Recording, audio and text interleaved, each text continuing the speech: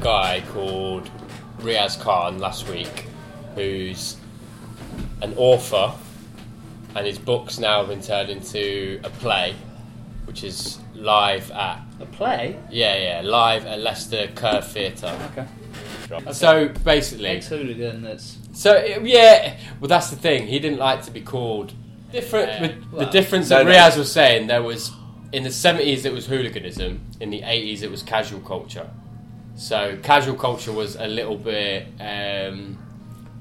not just beating up whoever. It was more about the clothes, the clubber, and Stone Island. Yeah, it was more. It was more about just like being in a gang, and you have a scrap with the rival fans or whatever. But it's more about just sort of.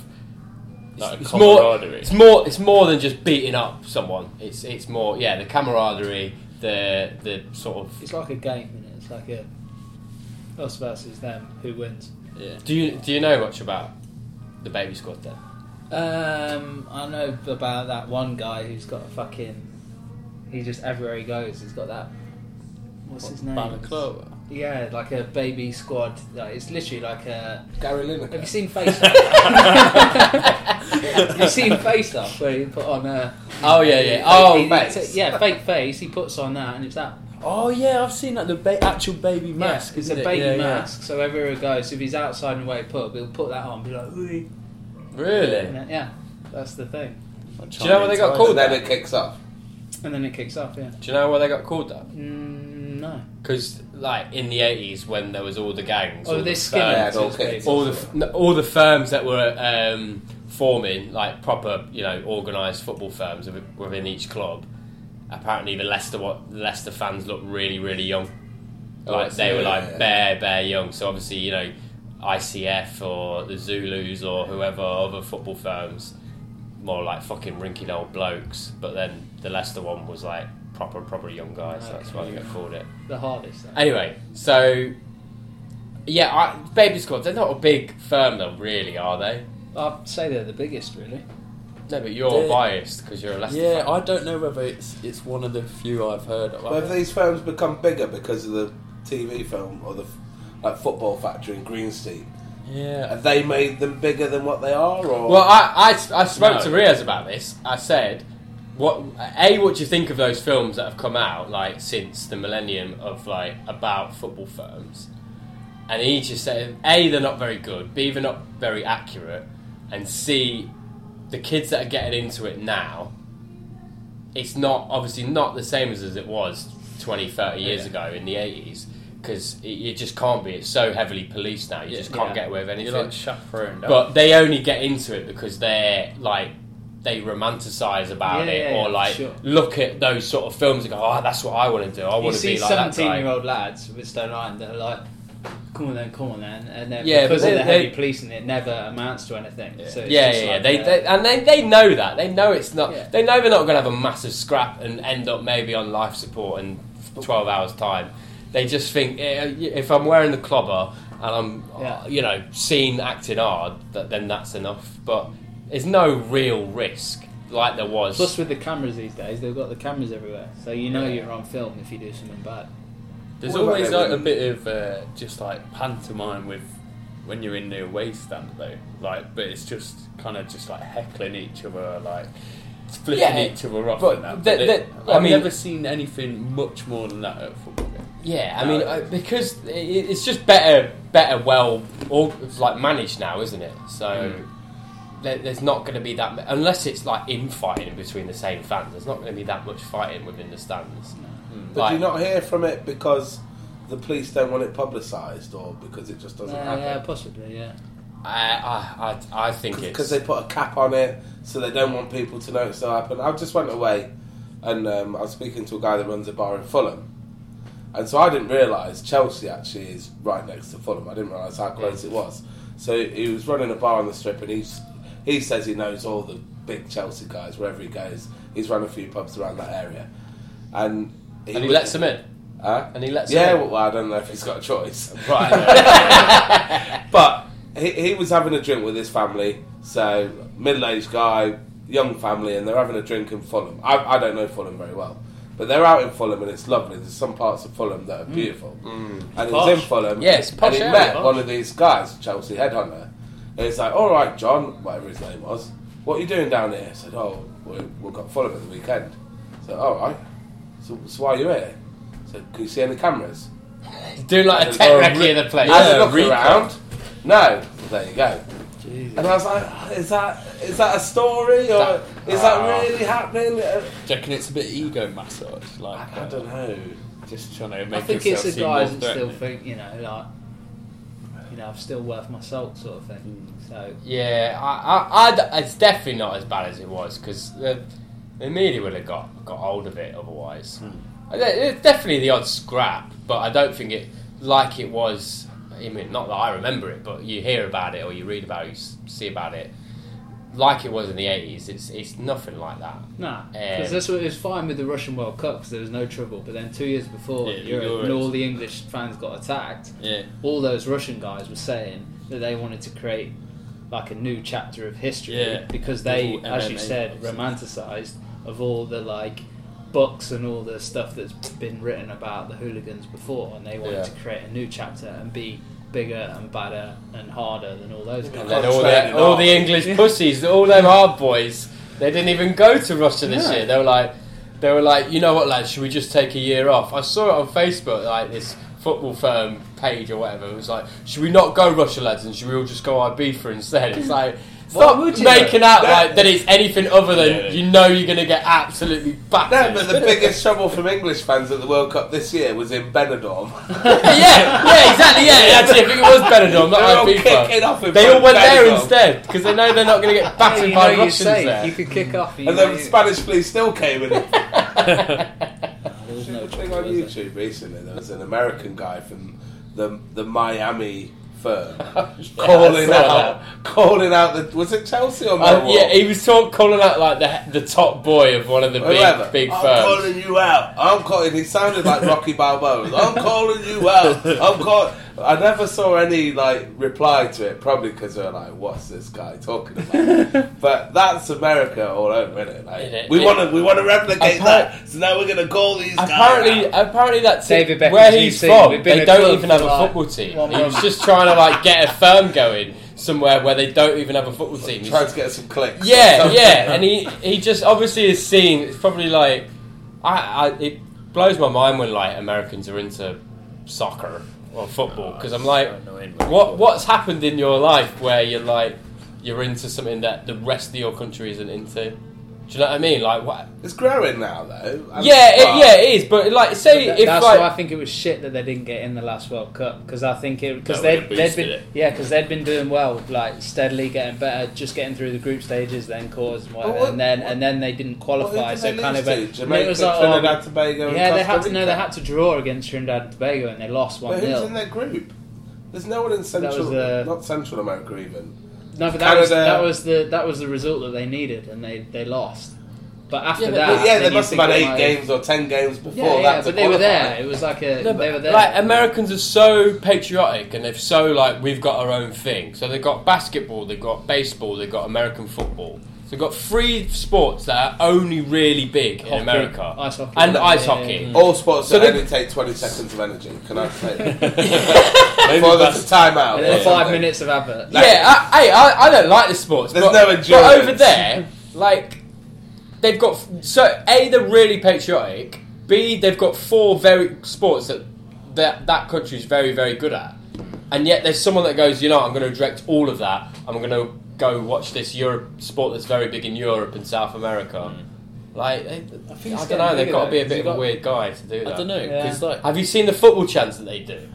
No. Where it's like, obviously over here it's like, You're shit, fuck you, bro. Millwall. Over there's like some guy going, good effort. Oh yeah, he's like conducting. Come on, New Orleans, fight and win. Like it's just like they're trying to do like that laddie football chant banter, but when it's an American replicating it, it just comes across as so fucking weird. I just see some jets flying over. Yeah, and like when you associate sort of like terrorist culture, it's like some big ugly skinhead British guy eating a pie and fucking mash. Over there it's like some skinny little scrawny guy from Seattle. But they've probably watched Green Street and they've probably watched those films, so that's what they think it's about. Yeah, I just find Americans weird. Actually, on the subject of Americans, it's a big subject. But some Americanisms that have really been fucking pissing me off recently. Collard greens. Have you heard of collard greens? Is it like broccoli? Or is it like I think cabbage? it's like kale. But just have you ever heard that word been used over here? Not here. I've heard it. No, collard. So in- COLLARD. I thought it was collared, like as in a collar with a past tense. Collard greens. Collard greens. Sounds like it should be Brussels sprouts. It's just a word that really fucking annoys me, and it reminds me of America. What do you have it with? It's like like roast chicken and collard greens. Yeah, like it's a side. Where have you heard this? Honestly, it's a big thing in America. Like they eat collard greens. I've heard of it before. So what is it? It's like I think it's quite similar to kale or spinach. There's But another what one, other ones is that? cilantro. It's coriander. That's Yeah, not American, yeah, is yeah. it? Yeah, that is Cilantro. Yeah. And it really annoys me that they call a tap a faucet or farcet. That's That's gonna another one. Make that one syllable. They call word. coleslaw just slaw. Yeah. Like, can I get a fucking burger with some slaw? I don't know, like coleslaw I've got no problem with, but when you just take the coal out and just call it slaw, it drives me fucking mad. And then hoagie. Hoagie's like a hot dog, in it. Oh, is it? Huh? No, they call that a dog. Because that's running into just like got Central annoying and South names America, for where they're trying to everything. be America. So there's like hot dogs. Is a hoagie like everywhere. a sandwich? Because the guy from Hoagie? Spoiler alert: the guy from the Jinx gets nicked for nicking a hoagie from a shop. It's like a big sandwich, like I think. a Subway. Like Yeah, like a baguette sort of yeah. one. But they call it a hoagie. It drives me. I just hate Americans. And I hate their names for everything. Yeah. What else, Dave? Yeah, sub is another though. Fucking just call it a fucking sandwich, man. I feel sorry for them. You feel sorry for Americans? Yeah, I mean, they've just got no identity. They don't know where. That's what they they're don't know trying to what they should be and what they shouldn't be. Like, I think it'd be very hard work coming from that because you want to be patriotic, but you haven't got realise any history. I've got no history, so how can I be patriotic? Same thing. They're like, So what they're patriotic, but you could be like, your ancestor was Irish, and they'd still tell you that they're Irish, even though they're like 16 generations removed. So that's why if you yeah. win an American sport, you're world champion. You're not just Yeah. like American. Like No, you're champion of no, baseball. World Series. Like, World Series is like how many other teams took part? Well, America. just us from America. you're not world champion. Oh well, like, okay. They are weird. That's the one big. I went about a year and a half bugbear ago to Boston, and they are weirdly patriotic. Like where they think Irish in Boston, isn't it? Like, but like the people I met, they weren't all like everyone. To be fair, everyone I met were like, "What part of Ireland are you from?" Because they heard an English accent. I'm not from anywhere in Ireland. I'm from England, but they just assume because you're in Boston, you've got an English accent. Yeah. You've got to be from Ireland. And say that to an Irish person. That's just their ignorance, though, isn't it? Yeah, that's just their American ignorance. The whole thing's so messed up. When from they did this Australia? test, can you tell us, like, people, I can't remember the show, but they come in and, world map, where's England? Where's Australia? And then just I know it's Miss people can Miss, live their Miss, whole Miss life America. and never What's it leave called? Miss America, Universe, whatever it is. Oh really? Like, Madness. Geography is like is shocking. Yeah, but they're not taught anything outside of America. Their It's Middle like, East is right, like this is Oregon. where you're this is where you're from. This is the rest of the country. Yeah. God bless America. And for such a powerful And that's a geography country. class. Yeehaw, F-14. Scary. Yeah, it's fucked, man. Like, I don't know. I feel I've got a love-hate relationship with the country because, like, there's so much great TV and music and whatever films. And they helped us out once. And they did. They did. They came in at the last moment. Just in time, though. Yeah. Let's be fair. Yeah, we were going to win anyway. They had ample opportunity to come in. At the end of the day, we won because of Russia. Like, so many of them died in the fucking Siberian. Snowstorms. That's how we won. Show? What's it? Have you seen the recent series? Like World War II in colour. That series that's on is Netflix, fucking amazing. Yeah, really? amazing. Why does it need to be in colour? Amazing. Because it makes it relevant in this. Yeah, it doesn't mean in black and white. It's like see who's got black and white. It happened too long ago. See who's got a suntan. It's the exact same thing happening. It's just black and white. They're in fucking different colours, uniforms. That's how you tell. That's what. So you need to know who's wearing what uniform to fucking work out the World War. What do you mean? What if you were firing? You'd be like, "Do you look Russian?" I'm not quite sure. Bang, dead. But they're not looking in black and white, are they? Boom. No, of course not. But we are now. You don't actually think people in the 40s had black and white vision? No. There's a famous commentary in there. I've forgotten what game it is. For those who are looking in black and white, this team's in red and white stripes. Whatever it is. I can't remember what it is. But no, there's so many big battles in that fucking. I don't understand now. If we're going to talk about it, how Germany, with however many people they got, I know it's bigger then, but how did they defend that whole thing? We're talking about they took on the whole world, but alright, but still going all the way over Europe, unless every single army bowed down and said, alright, you can have our army now. How did they have so... It's like the whole nation must have been in the army. Yeah. Because they just spread out so far. That's what happened. So they go into they Poland were too far spread, but... You can either fight us or you can join us. That was the thing. I'm so shit. You're not. So who joined them then? Italy joined them. They were naughty. The parts of Poland, parts of Japan joined them. Walked away through. Japan had their own. No, Japan did. They didn't join them. But they were on Germany's side. Yeah, well, no. Axis. They had their own issues, and they were like, "Right, well, Germany fucks them up that side. We're going to just nail on this side." Oh, okay. Right. So they were just China just bowed down, which nowadays sounds ridiculous, but.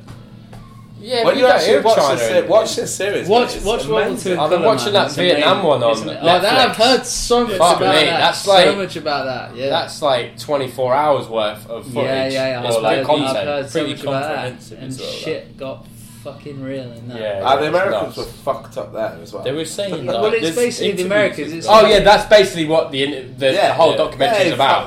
The Americans got in too deep, couldn't get out at this point. Everyone was on drugs. Yeah. They were in all the trenches, nailed, heroin, growing right there. Yeah. You fucking sat in the trench, what the fuck are you going to do? Yeah, be like, well... Fuck it, pass me that shit. Cheap as fuck over here, so... Well, it's free if it's in the field next door, isn't it? What did me more than anything about those series was actually hearing about how bad we were. Like, when you're in school, when you're growing up...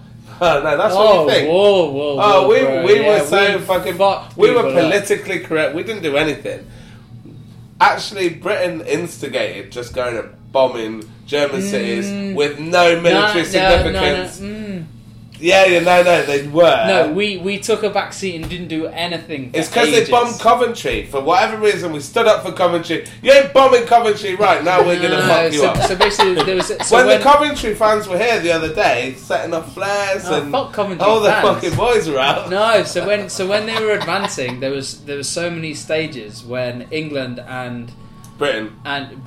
Yeah, sorry. Are you still talking about the Vietnam War? No. World War II. There were so many stages when we had no fucking dog in that fight, but alright. No. There were so many stages where we could have intervened, but we were a little bit scared, a little bit apprehensive. At the start? Yeah, but there was a lot of stages that were we didn't do anything. And again, we didn't do anything. And again, we didn't do anything. And Germany took over Poland. Everyone thinks it's Poland. Blah, blah, Germany blah, took over Poland, then we got involved. Nah, years before that. Yeah, we had chances to get involved. Czechoslovakia and somewhere else, and we didn't action because we were too scared. And then all of a sudden, Churchill was like, "Right, fuck this.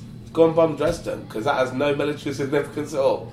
And millions of Germans died on one night or something. Yeah, that was only a reaction though for when because they bombed Coventry. Like, yeah, wow, Coventry. You bomb Coventry, we bomb Dresden. Life for life, life for life. Eye for an eye. No, but it was because their bombing was so inaccurate, so they just like carpet bombed. You can't go for London and hit Coventry. I mean, that's ridiculous. was it Coventry was a manufacturing hub? Or it was, yeah, like it was. But I think honestly that's a positive for us now. Like we wouldn't want obviously Coventry would have won the league a couple of years ago if they had been bombed by the Germans. Coventry would have won the league. That put them a few years behind Leicester. Ranieri would have gone to Dresden. We're talking about fucking 60 years. Gone to Dresden. Who knows what would have happened? Yeah. Poor Dion. No, they didn't. They should have acted way before, and then the Americans just came in at the end and fucking took the glory strike. Yeah, but that was just as we were cowering and coming back to. We won because they all died in the fucking Siberian fucking. Nah, it's not as simple as that. I mean, there was so many like little battles, like Mother Nature the Russians won that war more than anything. Yeah, just at the right time. The channel was huge, fucked up, so the Germans lost track in the water and. Yeah, but there was war in the air, there was war in the trenches, war with the tanks and everything. It was like I thought you were going to quote Churchill then. Oh, I was close to it. Yeah. Go on. So you've made Go enemies. On, say it. My favourite Churchill quote is: "So you've made enemies. Good. That means you've stood up for something." That's what he said. Wasn't there a really good? It's not gay. That's good, that is, man. Like you can't please everyone. That guy's he's a psycho as well. What do you mean he's a psycho? He's a psycho, right? He's fucked. Why? He didn't agree to the war. He got fucking laid with it, and then he had to deal with it. Yeah, but you've heard the other quotes he said about other fucking people. Didn't he call like all Indians like animals or something? I think I vaguely remember something about that. To be fair. Yeah, he ain't a nice guy, man. He just did well at winning a war. Doesn't mean he did well at winning the war. Yeah, but it's like casual. Like no, right? Okay, yeah. You know what? He put at the end of the day, he put Giroud up front and he won the war. He scored that trick and he won the war. No, but historically that's amazing for what it did. But it don't mean he's a nice guy. I'm not saying he's a nice guy. You wouldn't want him to be a granddad for sure. He had a world war to do. All I'm saying is the guy's a dickhead. Fair play for winning a war. But he's a dickhead. You can't call Churchill a dickhead. Of course but I can. At the same time, you need a bit of a dickhead to win a war, don't you? You need someone who's a bit yeah. You can't have... Tony Blair would have never won that war, would he? Nah, imagine Nick Clegg leading the Farage, I reckon, would win that fucking war. Easy. I don't like Farage very much, but... Carpet bomb, blitz. Indiscriminate. We're going off at angles here. We're big angles. Right, let's probably wrap this up before... Do you want to do an intro? Before Joe does a fucking Heil Hitler. I thought he was a sea kill. Right, so we are cutting into Riaz Khan. It was not filmed because we don't have a camera, we've got a voice recorder. It was recorded about a week ago at Chutney Ivy. Shout out Chutney Ivy in Leicester. Chutney Ivy? Yeah, it's right by the curb. You've been there? Yeah, banging restaurant. I've never been, I just used it to record Unbelievable curry. Alright, shout out Chutney Ivy. Thank you for that letting mango us. chutney is banging. Is that why it's called Chutney? Apparently so. Right. Shout out Chutney Ivy for letting us use their basement to record the interview with Riaz. Riaz has still got his show till the 6th of October at the Curve in Leicester. So when this goes out, there'll be like a few days left. So go and check it out because it's sick. Memoirs of an Asian Casual. Right, nice one. Peace. Bye.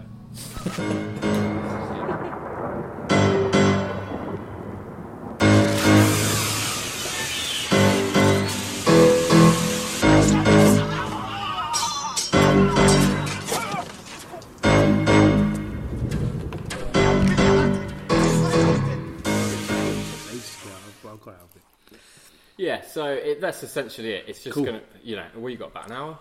Yeah, approximately. Yeah. Yeah. Is that enough? Yeah, that's fine, mate. Is that the 80s moustache you've got going there? It comes and goes, man. I just never know what to do with it. Sorry, mate. I just noticed that for it's like Gary Oldman moustache, ain't it? The more comedy, the better. But yeah, no, thanks for coming down. Cool. So 2 days, right?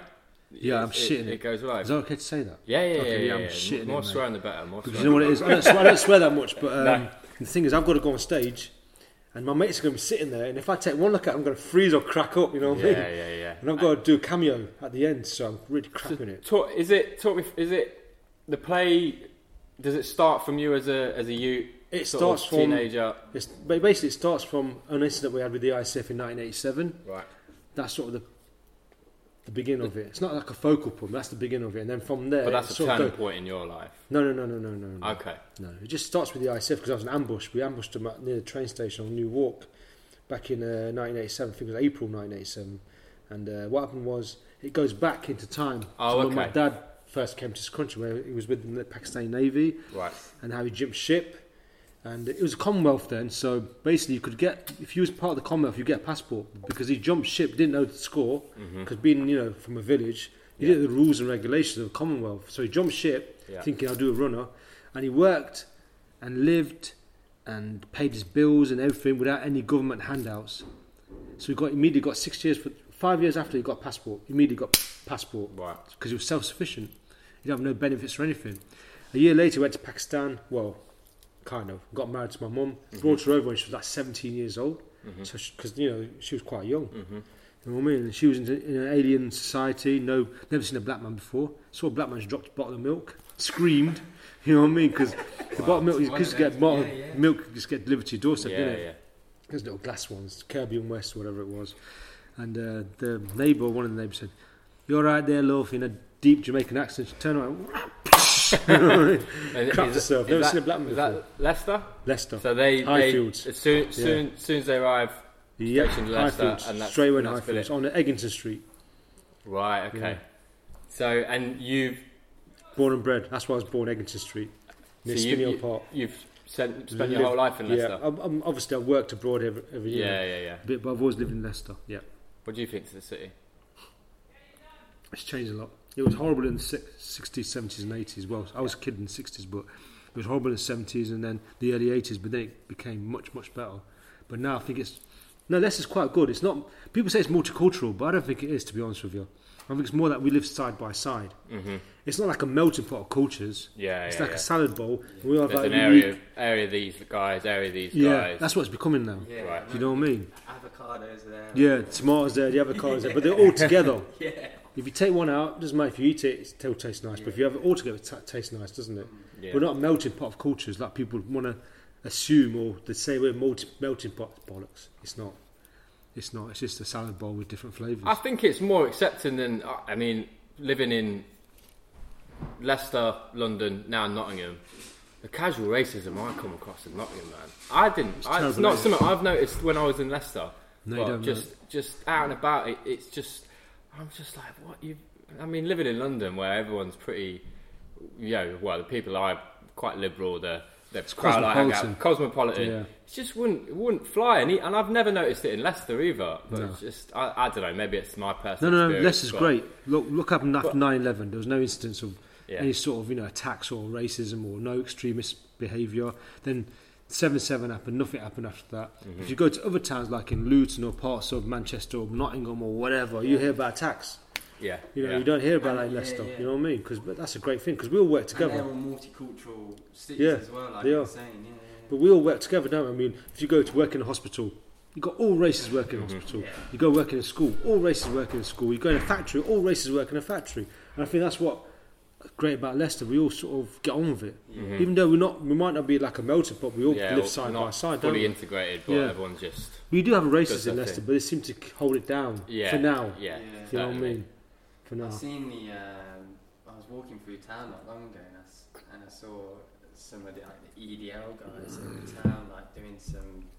I don't know what. It's never that big here, though, is it? It's recently. Maybe like 2 years ago, to be fair. But Tommy Robinson was there. No, that's Britain First, Paul Golding. I approached him. Met him. I've seen that video. I approached. It wasn't Tom Robinson. It was Paul Golding. Yeah, about 10 of them. Is he in jail now? Well, he always seems to be in and out. Yeah, he's up court, I think, Thursday. But it was Paul Golding. Yeah, I've seen you interviewed him. I approached him and I thought, let me have a phrase, this idiot, you know what I mean? I had him up. I ran circles around. He couldn't even answer any of my questions. He shook my hands afterwards and goes, "I'll meet you. We'll have a talk." He never did. Took my number and everything. Didn't even contact me. Yeah. Because these knuckle draggers, you can rip their arguments to shreds. Yeah. You know what I mean? You can. Yeah. The new one. Tom Romp's a bit more. There's like memes out there of like, what was it?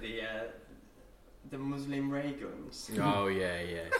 Invading spiders, Muslim spiders. Now the Storm Alley, Muslims have taken over from the storm, and stupid.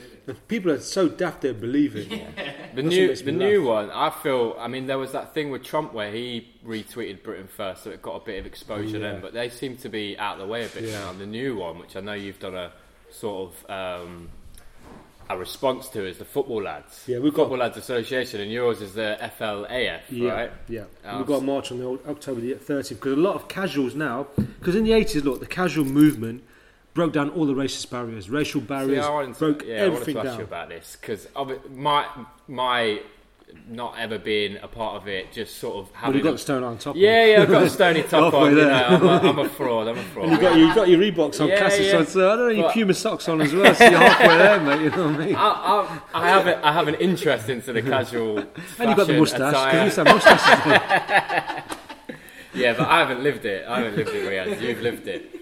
I'm probably, people my age. How old are you? I'm 29. It's younger than me. I see him about, but it's not the same. Not like it was it? It's so policed. You can't do anything. But now the casual culture now has been hijacked by the right wing. Mm-hmm. In the 80s, we had blacks, Asians, and whites in Leicester and in other towns. I think Birmingham and Luton. Do you think that's more of a personal experience because from my knowledge, 80s casual culture, football hooliganism was still you had. The National Guard for the Chelsea guys, their first black player, Paul Canaville, booing him. Yeah, throwing bananas at him and all exactly. That. So to me, from my base knowledge, that's from the 70s. That was. Is it? Yeah. Okay, right. That's because it was skinhead culture. It was National Front. Right. The British National Party. You had Enoch Powell spewing and Margaret Thatcher saying we're going to be swamped by immigrants and blah blah blah. And getting into the 80s, you think they became a bit more welcoming.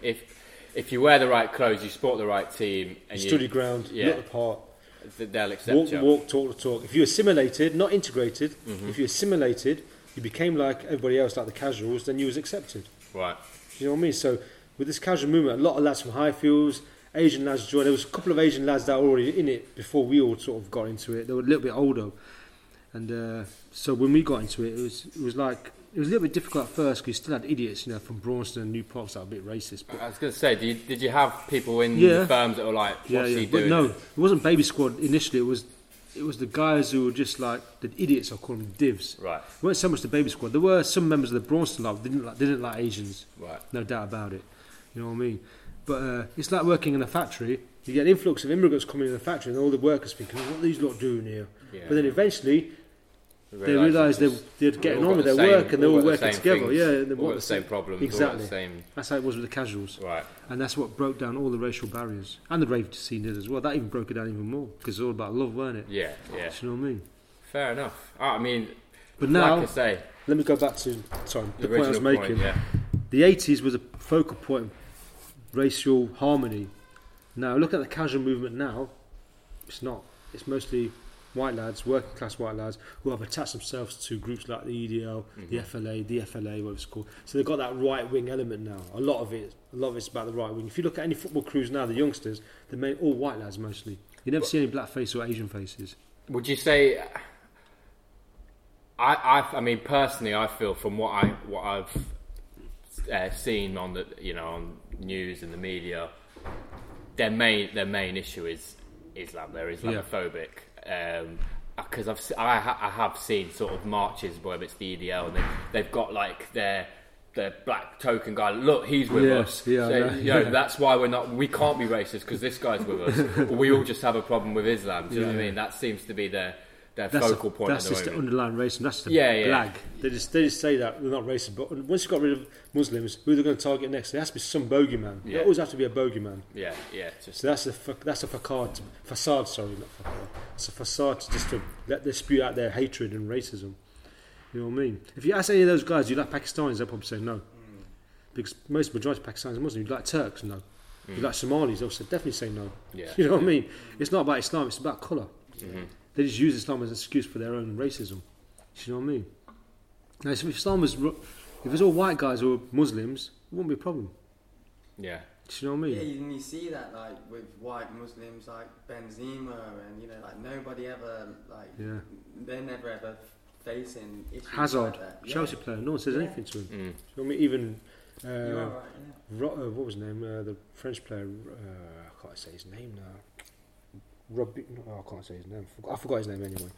Frank Ribery. Ribery. No one says anything to him about it. You know what I mean? Yeah, you're absolutely right. And they say, how can we be racist? It's a religion we have a problem with. But then they'll assume someone of a certain colour because you've got a beard and you're brown, you're Muslim. It's like, I'm not a Muslim, I'm a Sikh. That's a funny thing. They say anti-Semitism is what? It's in fact racism. They're against the Jewish community, a Jewish race, the Jewish religion. So why is that different to being anti-Muslim? It's basically like saying Hitler wasn't a racist because he had a problem with Jewish people and Jews are religious. It's just a stupid way around it of getting out that word of you can't call me racist. Yeah, when they really are. What makes me laugh, they say, we haven't got a problem with Muslims, we've got a problem with Islam. It's like me saying, I haven't got a problem with racists, but I've got a problem with racism. Yeah. It doesn't make sense. Well, the racist is alright, but racism... you get what I mean? Can't be doing daft. that. There's no logic in it. They contradict themselves. They're bloody idiots, to be honest with you.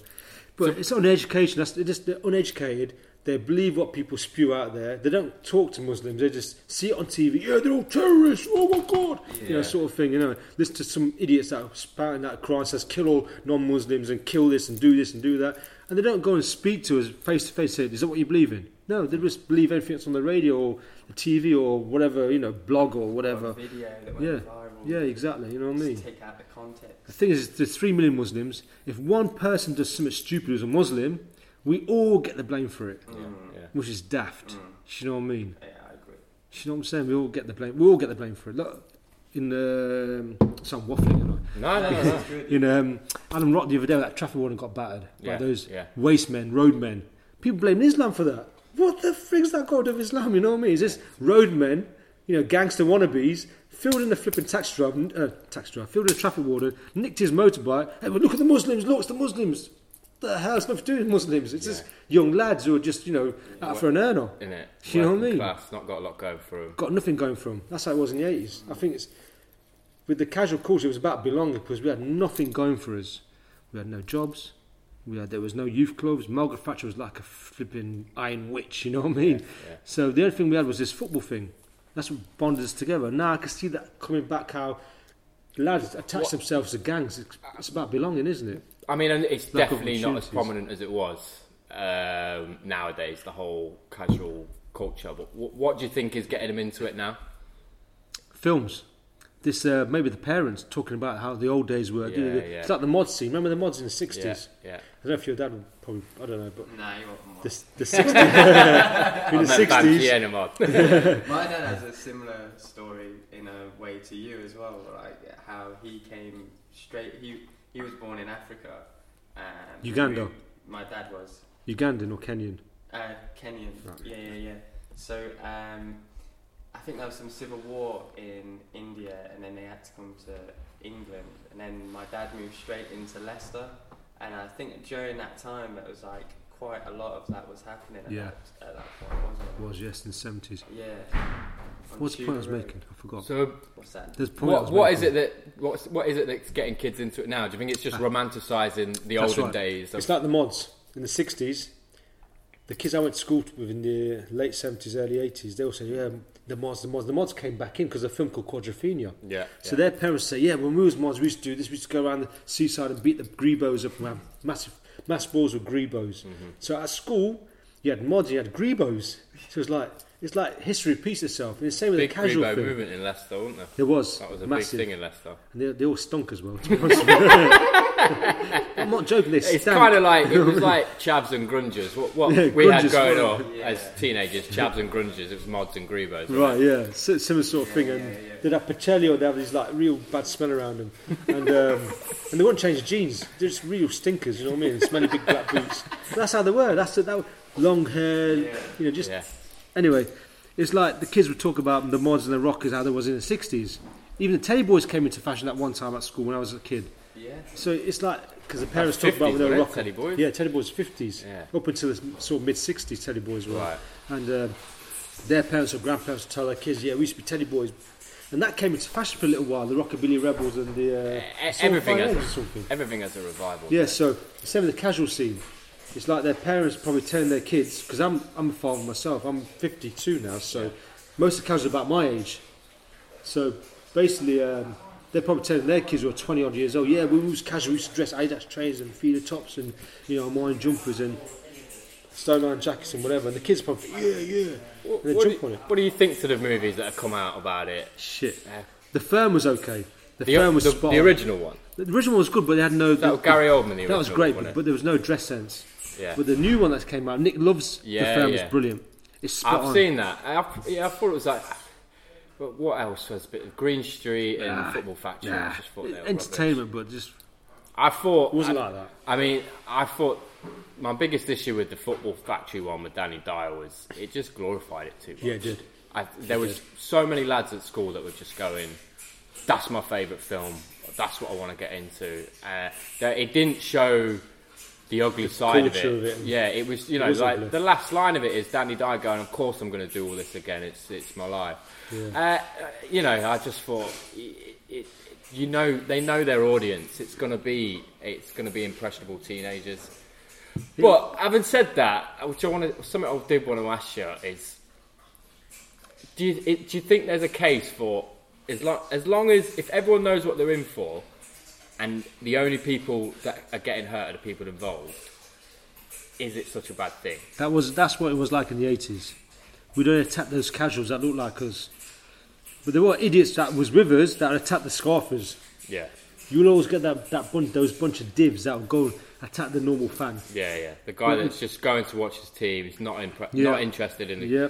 You'll always get that's the problem. Yeah, that's the problem. When you get a large group of people, you'll always get the idiots that are attached to it. You know what I mean? That might go and attack an innocent bystander, an innocent fan.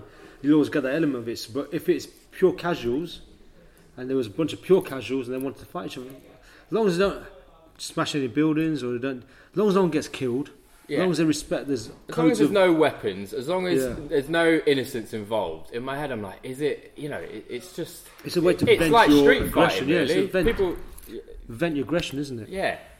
I'm sort of. I do sit on the fence. I sit on the fence a lot. Yeah. It's the best way of asking questions. But I think the Russian thing and the Polish thing, we see when they go into fields and stuff. I think that's a bit OTT. That's a bit.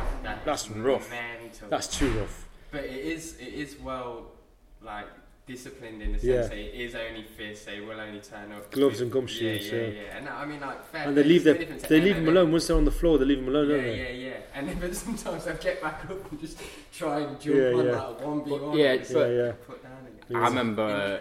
I'm an Arsenal fan. Not a bad team. I used to support Arsenal as a kid. We're not a very good firm though. EIE. No, the Gooners were flipping top firm in the 80s. They were the best dressers. Wow. We used to look up to them. I don't know about now, but in the 80s they were a great firm. They had Denton and his brother, and they had loads of multicultural crew. I've just known they're not, in terms of... They bought 400 Zulus and, the Millwall guys. Nah, Arsenal had a firm. They were is it EIE? Is that what it's called? They were called the Herd in those days. Okay. I don't know what EIE is. I've never heard of that. But they were called the Herd, the Gooners. Right. They were tasty. But I remember we played, I think maybe Galatasaray in a Champions League game. What, down there? Some of their fans, in Highbury, some of their fans just absolutely trashed this pie shop near to the famous pie. No, the Turkish guys did.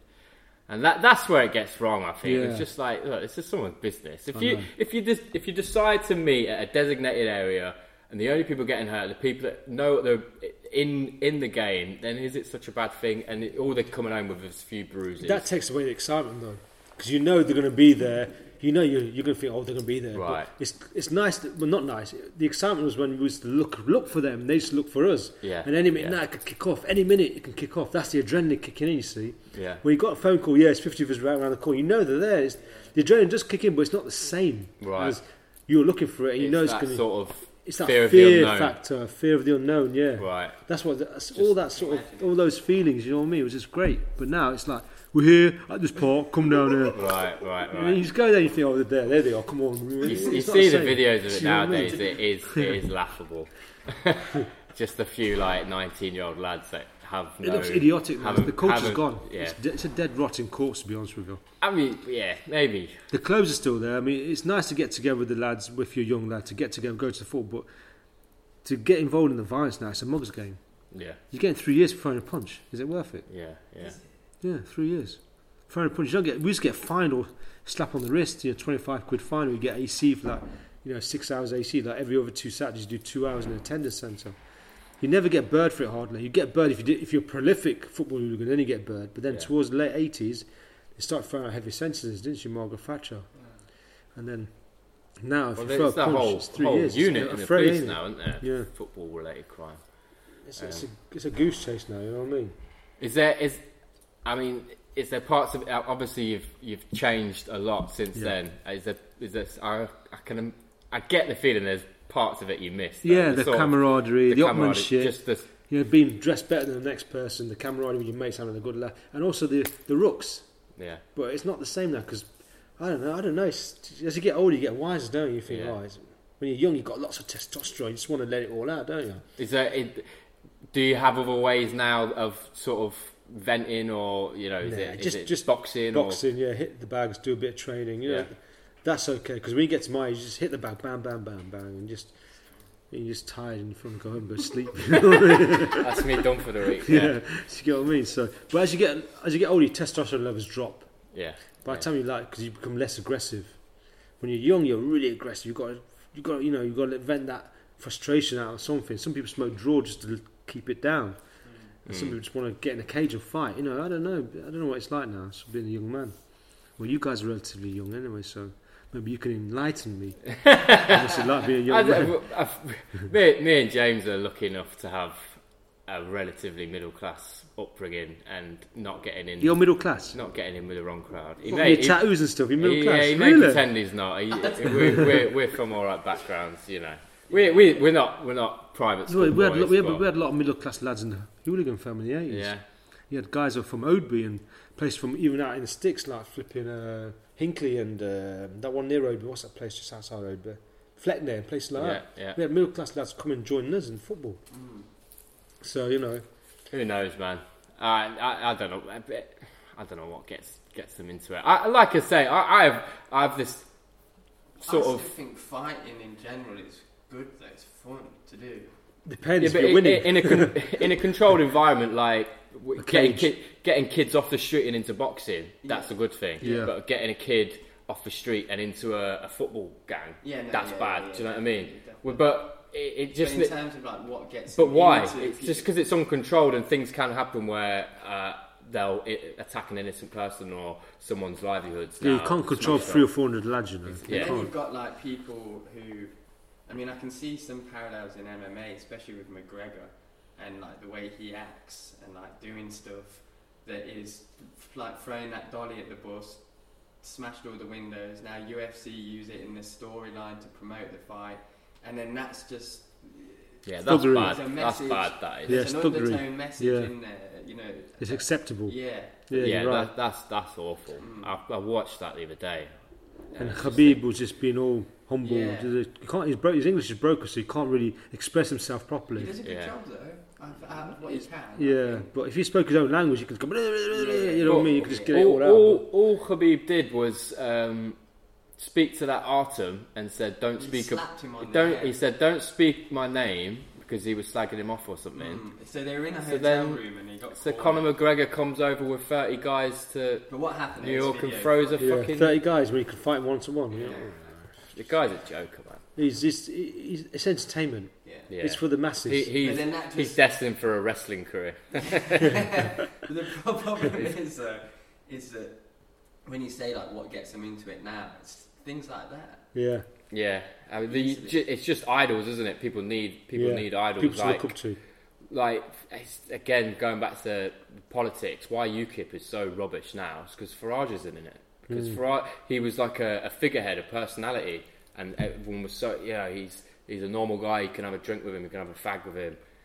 But he also is the leader of this party, and they've did really well. Baton now, haven't they? Yeah, he's a exactly. They've changed since Farage left. They've had like 20 different leaders because just none of them can do what Farage did of just sort of charismatic. But Farage he played the role of what the public wanted. As soon as he got what he wanted, he left. Yeah.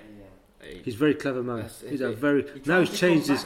He's changed his tone a bit now because he was at first he was like anti-Muslim this, and now he's not. He's like saying no, you can't blame Muslims for this and that. He's changed his. Yeah, I think because he was just basically a politician. He just wanted to feed on what the people wanted. So he was okay. There's a certain element of the society that want this. I'm going to feed on that. So when he left UKIP, we went back to his normal self, as he was. Just normal. But he takes no responsibility for the mess Brexit is, and it was his thing. Considering he spearheaded that campaign, years before we should get out of the EU, and now we are, and it's complete shambles. He's thinking. He's just like, well, nothing to do with me. It's just like maybe he didn't. He probably didn't think that they were going to get the vote for Brexit. And when they got the vote for Brexit, he left UKIP. Yeah. He thought, shit, what have I done? It's actually happening. Yeah. Fuck. Now, if it goes bad, I'm held accountable. Yeah, exactly. Same with Boris. Boris just thought... I never numbed to. Boris just thought, I'll fight for the losing side, but it'll be my way of, when it goes wrong, when we don't get out of the EU, when we stay in the EU and people are still pissed off, that'll be my sort of marketing campaign to become Prime Minister. I think he might get in. Lo and behold, people are so stupid enough to vote for him. That's another story.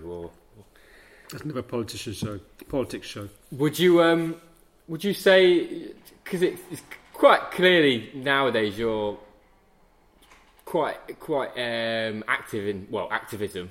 Would you say that's something that you've got into? No, that's by accident. Really? Yeah, I didn't want to get into it because I spoke out against the Sun newspaper for saying that 1 in 5 Muslims supported ISIS. Right. And I thought, when I saw the headlines, I thought, what is this about? And I thought, no. And the Sun and Daily Mail just spouting out anti-Muslim rhetoric for like 10, 15 years, and the Muslim community weren't really doing nothing about it. Well, they were doing some bits, but they weren't outspoken enough, you get what I mean? So I took to Facebook, and I didn't have many followers then, or whatever. I just took to Facebook, and I thought, you know what, the murder up yours, basically. Next thing, that video went like viral. I had 1.5 million people viewed it, and I had thousands of messages of support and stuff. And I thought, okay, maybe I'm onto something here. So then the Syria thing happened where they said bomb Syria, and I said don't bomb Syria, and I need 1 million hits on that. And I thought, okay, I am onto something here. Then I spoke about the terrorist attacks and that, and I got hundreds of thousands of views and a couple of million views for the Westminster attack, and I thought, great. But now the algorithms have changed on Facebook. So, but anyway, look. So I started carrying doing this. And I thought I might as well just do this because I've got a voice now. I can voice. I don't want to be the representative of the Muslim community, but there's no one out there that's actually voicing an opinion, saying stuff that they've been heard of. It's either Anjem Chowdhury or some super liberal lefty flipping, whatever you want to call them. It's not. There's no one in the middle. So I thought maybe I can fill that gap. But it's like I'm not doing it for. I'm just doing it because it's my own opinion. Do you feel like it's now you're getting those hits and people are sort of not anymore sending you messages of support? Well, it was initially, but do now you think is it a responsibility thing, or are you just like?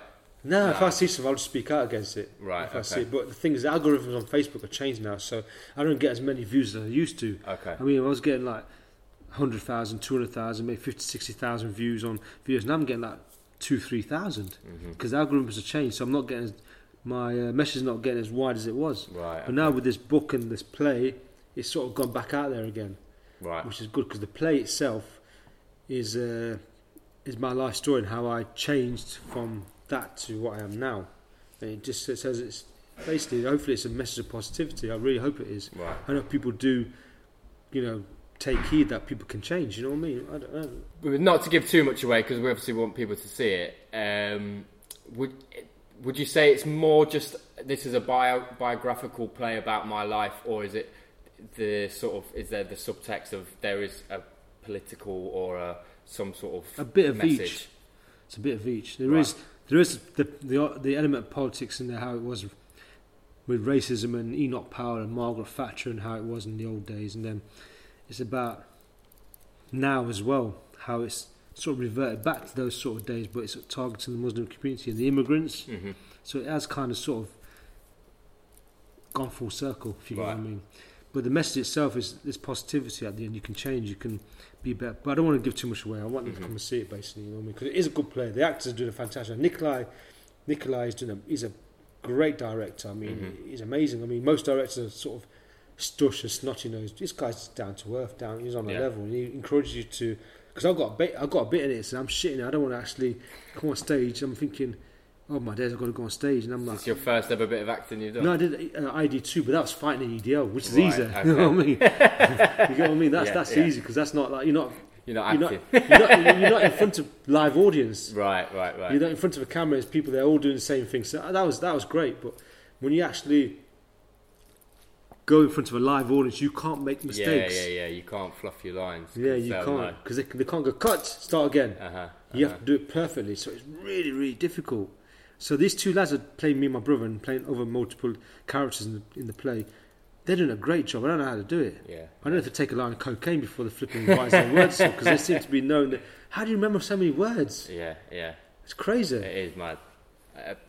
Fair play props to them because not a lot of them will ever be able to make a full-time career out of it either. But it's especially Asian actors these days. There's not many Asian actors out there. I mean, the roles they get nowadays are either the terrorist, the taxi driver, or the flipping corner shop owner, or the doctor in a hospital. Yeah. The roles are limited. So these two lads that are playing me and my brother, hopefully, will get better roles. I mean, they should get leading roles. I mean, there should be a film with an Asian actor, Riaz Khan, for example. He's had a couple of leading roles, but some of his roles have been like, what? The terrorist? Yeah, 4 Lines. The drug dealer? Yeah. Even that reluctant terrorist, the reluctant thing. Yeah, even the HBO one, he's a taxi driver, isn't he? Yeah, exactly. And that film with the night crawler, was called, he's a taxi driver in that. Yeah. Also, he was what's that film called? Oh, my head's gone now. I can't remember what that film is. The night, no, in the middle of the night, what was it called? Something like Of the Night or something. Of the Night. The HBO one, yeah. Yeah, HBO one. Yeah, he was a taxi driver. That's right. I said. He was also a thingy, taxi driver for Nightcrawler. Yeah. And he was 4 Lines of another film, The Reluctant Fundamentalist. He was a terrorist in that. Oh, I've not seen that one. Good film. Yeah. But he wasn't a lead character in it. Well, he was kind of co-lead. But there's got to be a film where the Asian actor has to be the superhero, the main, like Bruce Willis or The Rock. Yeah. Will there ever be a role like that apart from Bollywood? Would there be anything in Hollywood like that where the Asian guy is the actual, I don't know. I feel like we're not there yet. No, but not for many years. Yeah. You got the black guy being the lead character, the lead, the hero, but you not got the Asian guy do it, the Indian guy or the guy from the subcontinent being it. So how did the transition from it being a book to the play, how did that pan out? Was that through work of your own? Did someone approach you and go, I love it, I want to turn it into a play? Exactly. Someone called Dougal Irvin, who works at the Curve, he does plays and stuff. He read the book and thought, this is a Leicester story here. So he approached me on Facebook, messaged me late last year. I said, I want to do a play. I said, yeah, go on then, why not? Because I'm going to lose. I thought, yeah, because I've had all these promises before, and I thought, it's probably just one of these promises. Because I promised a film, I promised this and that. It never came about. So I goes, yeah, go ahead, do what you got to do. And then he came back within a couple of months later with his script, and I read it, and I thought, yeah, I like this. It's like the book. There's 1 or 2 bits that are theatrical, but it's just like the book. Yeah. And I thought, yeah, it's great. Did he get you to script edit? Or? No, I just looked at it and said, okay, yeah, I did some bits and bobs, changed some bits. No, this is wrong, this is wrong, this is wrong. This will happen, this will happen. And then he stuck to it and gave it to Nikolai. Nikolai's done a great job. There's 1 or 2 things which I'm a bit niggly about. Some of the music, and I thought, I didn't listen to that. I didn't like that song, for example. I didn't do that, what they're saying in the plays. I'm not going to give too much away. There's 1 or 2 scenes which I thought, okay, that wasn't me, but alright, fine. You know what I mean? I can live with it. It's theatre. They dramatise things, don't they? Yeah. Yeah. Like films, they dramatise. Not every viewer's going to go in thinking, oh, this is exactly... my mates were saying, hold on, Riaz didn't do that. You know what I mean? My family might go, hold on, did my dad do that? Or did my husband do that? Yeah, did he do that? Did my uncle say, no, I didn't do that, it's just theatre, you know what I mean? Yeah. So, like you mentioned the film, do you think that'll ever happen? There's a script being written right now, because there was a guy who approached me a few years ago. He wrote a script from the book. He showed me this script, and it was shit. Mm-hmm. I thought, oh my god, even my wife read it. This is horrendous. It had nothing to do with my life. There was 3 characters in there, 5 characters in there. And this was supposed to be based on your book? Yeah, 5 characters that were there, that were from my family, but the story was completely different. I was a gangster, I did MMA, I went out shooting people, I was a drug dealer, I thought, what the hell is this story? This ain't me. Yeah. But the guy goes, no, it's this, he didn't convince me. I was like, okay, just go with it. And thank God I managed to pull out of that deal, because the story was terrible. Yeah. And it's still, no one's actually took his story on board and made it into a film, because that's how crap it was. Right. You know what I mean? Was it just something you wouldn't want to attach your name to? No chance. I didn't want my name to be associated with it at all. I was in a rut, because I already signed sort of a deal with him, and I managed to get out of it. Right. Thank God. Omar Jalili, he got me out of it. So the guy just said, okay, I'll let you go, basically, because he tried to tie me in for a 20-year deal. Jesus. No, anything that I made from the book and I made it into a film, he was like controlling. I thought, nah, man, I got out of it.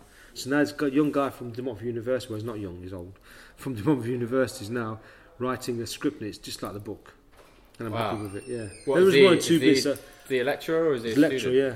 He's a lecturer. Okay, great. Yeah, he's a lecturer. So, he's done a real good job.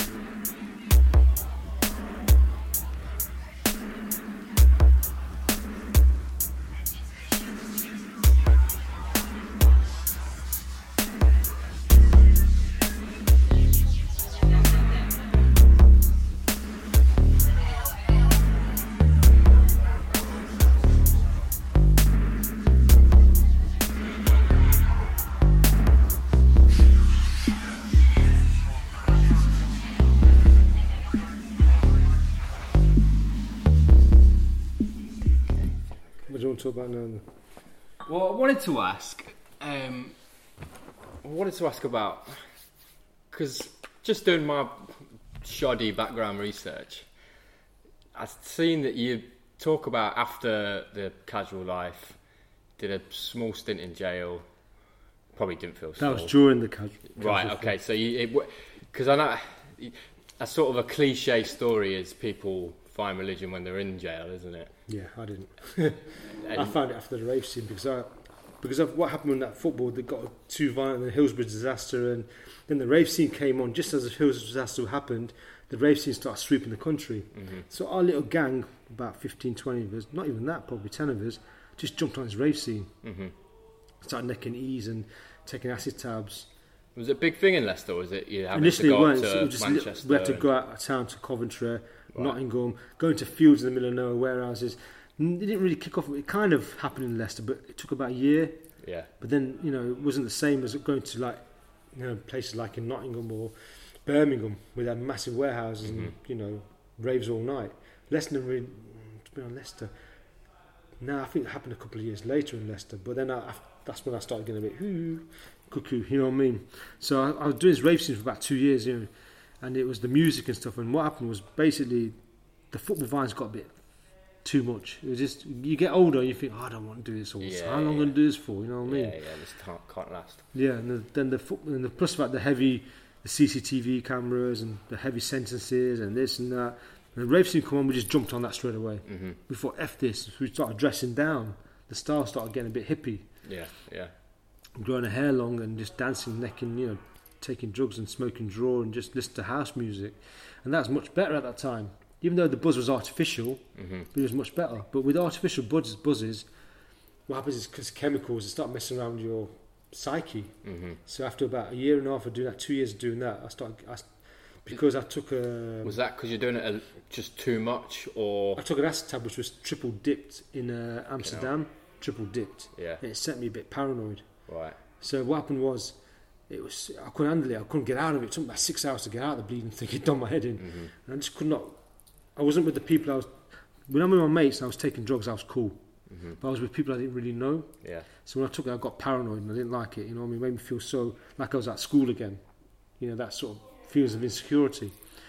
So from that instance, anything I took after that, that paranoia would come back again because that acid tab sort of scarred me. That bad trip. It scarred me for life now. Yeah, well, it's all right now because I don't take drugs anymore. Right. But if I did, I think I'd probably get back to, and basically it scarred me at that period. And I thought, you know what? And I started. Any drug I took, I got paranoid. You know what I mean? Mm-hmm. If I took Ease, I got paro. If I took an acid tab, I'd get paro. If I smoked draw after a few spliffs, I'd get paranoid. Mm-hmm.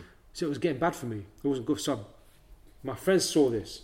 The guys and they thought he's gone weird. You know, he's a weirdo now. So they sort of left me in the lurch. You know what I mean? So there's a couple of lads that still came to see me, hung around with me. You know, I can't knock them for that. But the majority of the lads I was with, they sort of broke away from me. They started doing their own thing. And next thing, the word got around and said Riaz is not the same person as he used to be.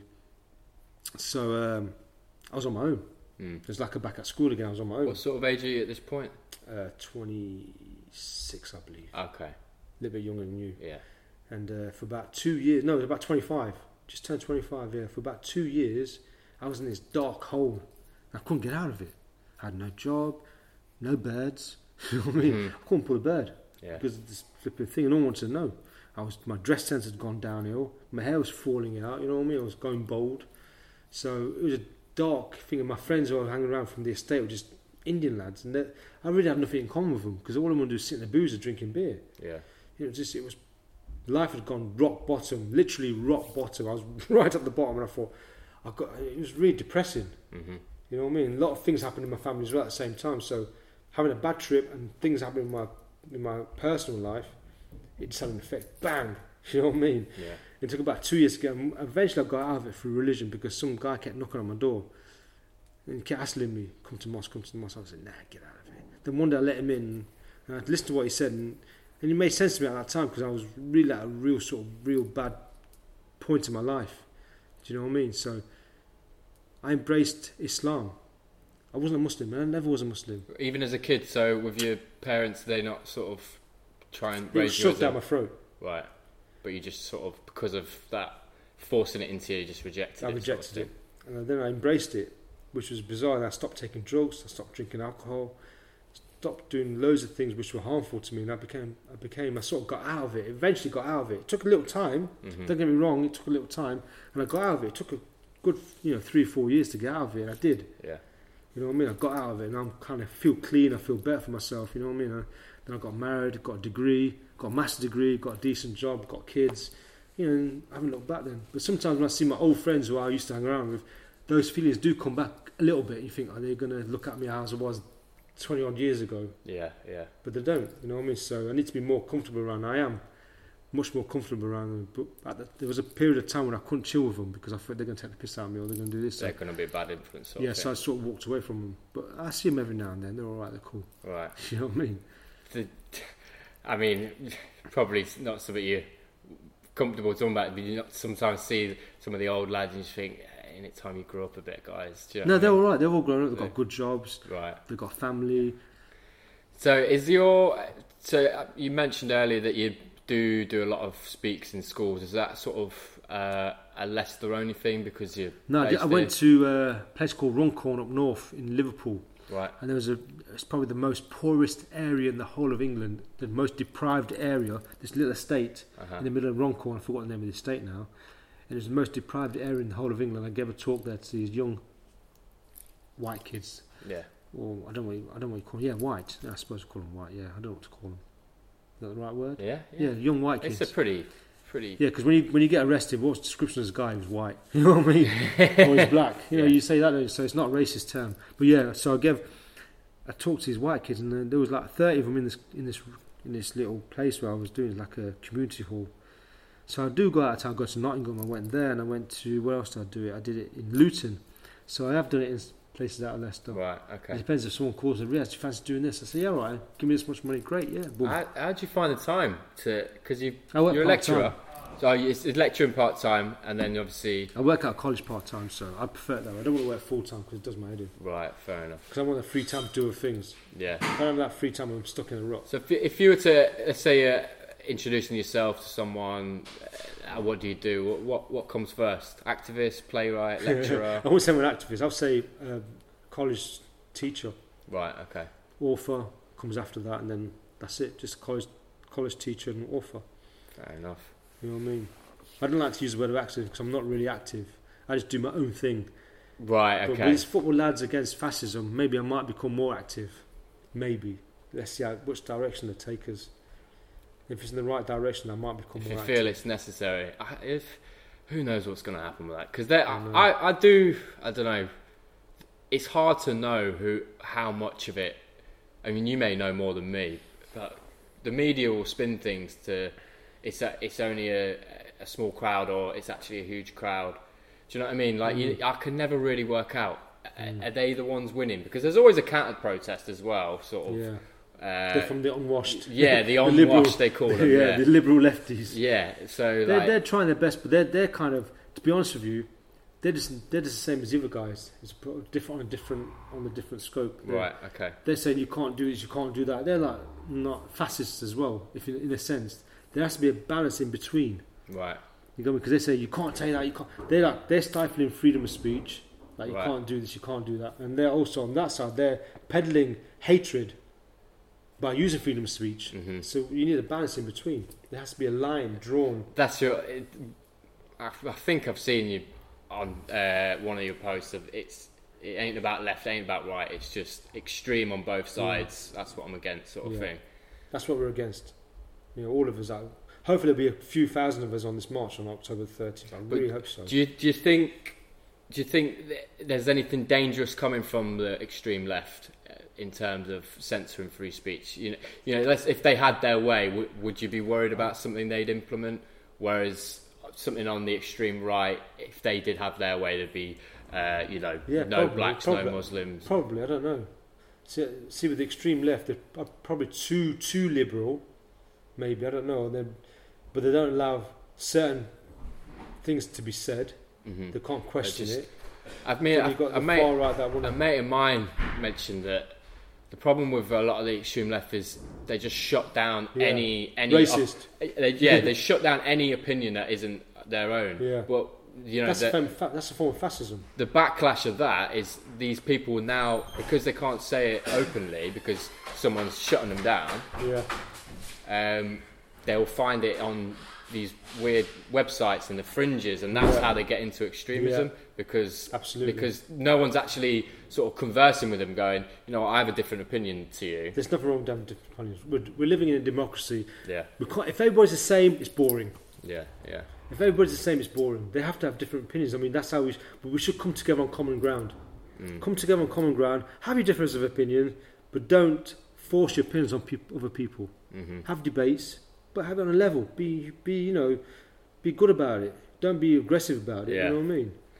It's a difficult one because it's such a blurred line of, are you shutting down free speech or are you actually stopping someone from inciting racial hatred? Because there's so many ways on either side you can sort of work around that. Of I'm not shutting down your opinion. I'm stopping you because what you're saying is racist or Islamophobic or homophobic or whatever. Blah blah blah. It is a difficult one. It is, but nothing simple. I think people on both sides seem to think there's some very simple solution to all these issues going on. It's no, this is going to take a lot of time.